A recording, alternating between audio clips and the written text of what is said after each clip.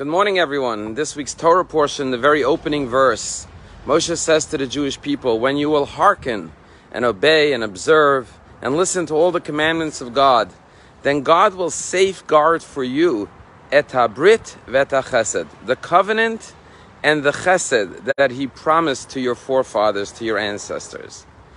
And the question is, what does Moshe Rabbeinu mean when he says that when you observe God's commandments, he will safeguard the covenant and the kindness? Now, the word chesed is a very unique word because it really means more than kindness. Chesed means loving kindness. So what does it mean when the Torah says the covenant and the loving kindness? Why isn't the covenant enough? And the answer is that a covenant is an arrangement or an agreement, a bond between two people. And it's based on the idea that I will do this if you will do that. It's a reciprocal relationship. It's dependent on the mutual agreement and fulfillment of our obligations to one another. But the question is, what happens if one party does not live up to the obligations of the covenant? Then the covenant is broken, and therefore I am no longer responsible to fulfill my obligations to you. Not so when it comes to chesed, loving kindness. The idea of chesed is more than just kindness. Kindness could be reciprocal, but loving kindness is doing kindness even when the other party is undeserving of your kindness. Loving kindness is going above and beyond your duty to the other person. Loving kindness is giving more than the other person expects. So when you think about a relationship between a parent and a child, the parent's love and commitment and devotion to the child is not a covenantal one, which is dependent on the actions of the child. Even if the child does not act appropriately to the parent, nonetheless, the parent has chesed. And the parent continues to bestow goodness and kindness upon the child. And this is what I'm to the Jewish people. God's relationship with you is like a parent and a child. It's not just that if you keep my Torah and my commandments, then you will be my nation. God says my relationship to you is covenantal, but it's also chesed, loving kindness. God says, I will always be your God. I will never annul my covenant. I will never break my relationship with you.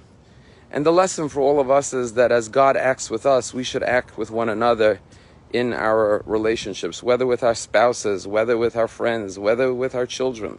That we should not just act measure for measure, but we should always go above and beyond and bestow chesed, loving kindness, on one another. Very often, I am inspired by our members who show us what it means to act in a way of chesed, loving kindness. Last week, a family turned to me that wanted to provide a Jewish education for their two children, but because of financial circumstances, they could not afford it. And they asked me if I could help them perhaps find some scholarship money for their two children.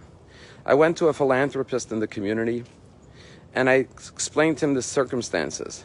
And I asked him if he would be so kind to make a contribution to the school, to the Jewish day school, of $25,000 to help this family provide a Jewish education for their two children. He said, let me look into it and think about it. When I called him yesterday to follow up, he said, I've decided to help the family.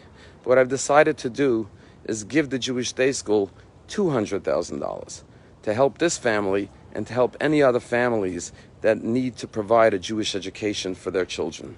This is the definition of chesed.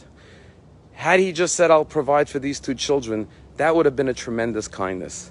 But loving kindness is going above and beyond and saying, now that I understand the plight of some families that they cannot provide Jewish education for their children, I'm going to give way above and beyond the call of duty to make sure that no child is denied a Jewish education.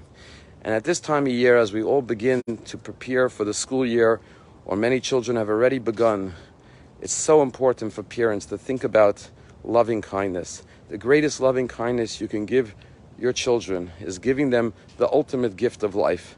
and that's a Jewish education. An education that will inspire them for a lifetime, that will be there for them to guide their paths in every moment, in every decision-making moment of life. The morals, the values, the principles, the joy, the love of Judaism. And so, make sure that you have a plan for your children's Jewish education. If you're blessed to send them to a Jewish day school, that's the best.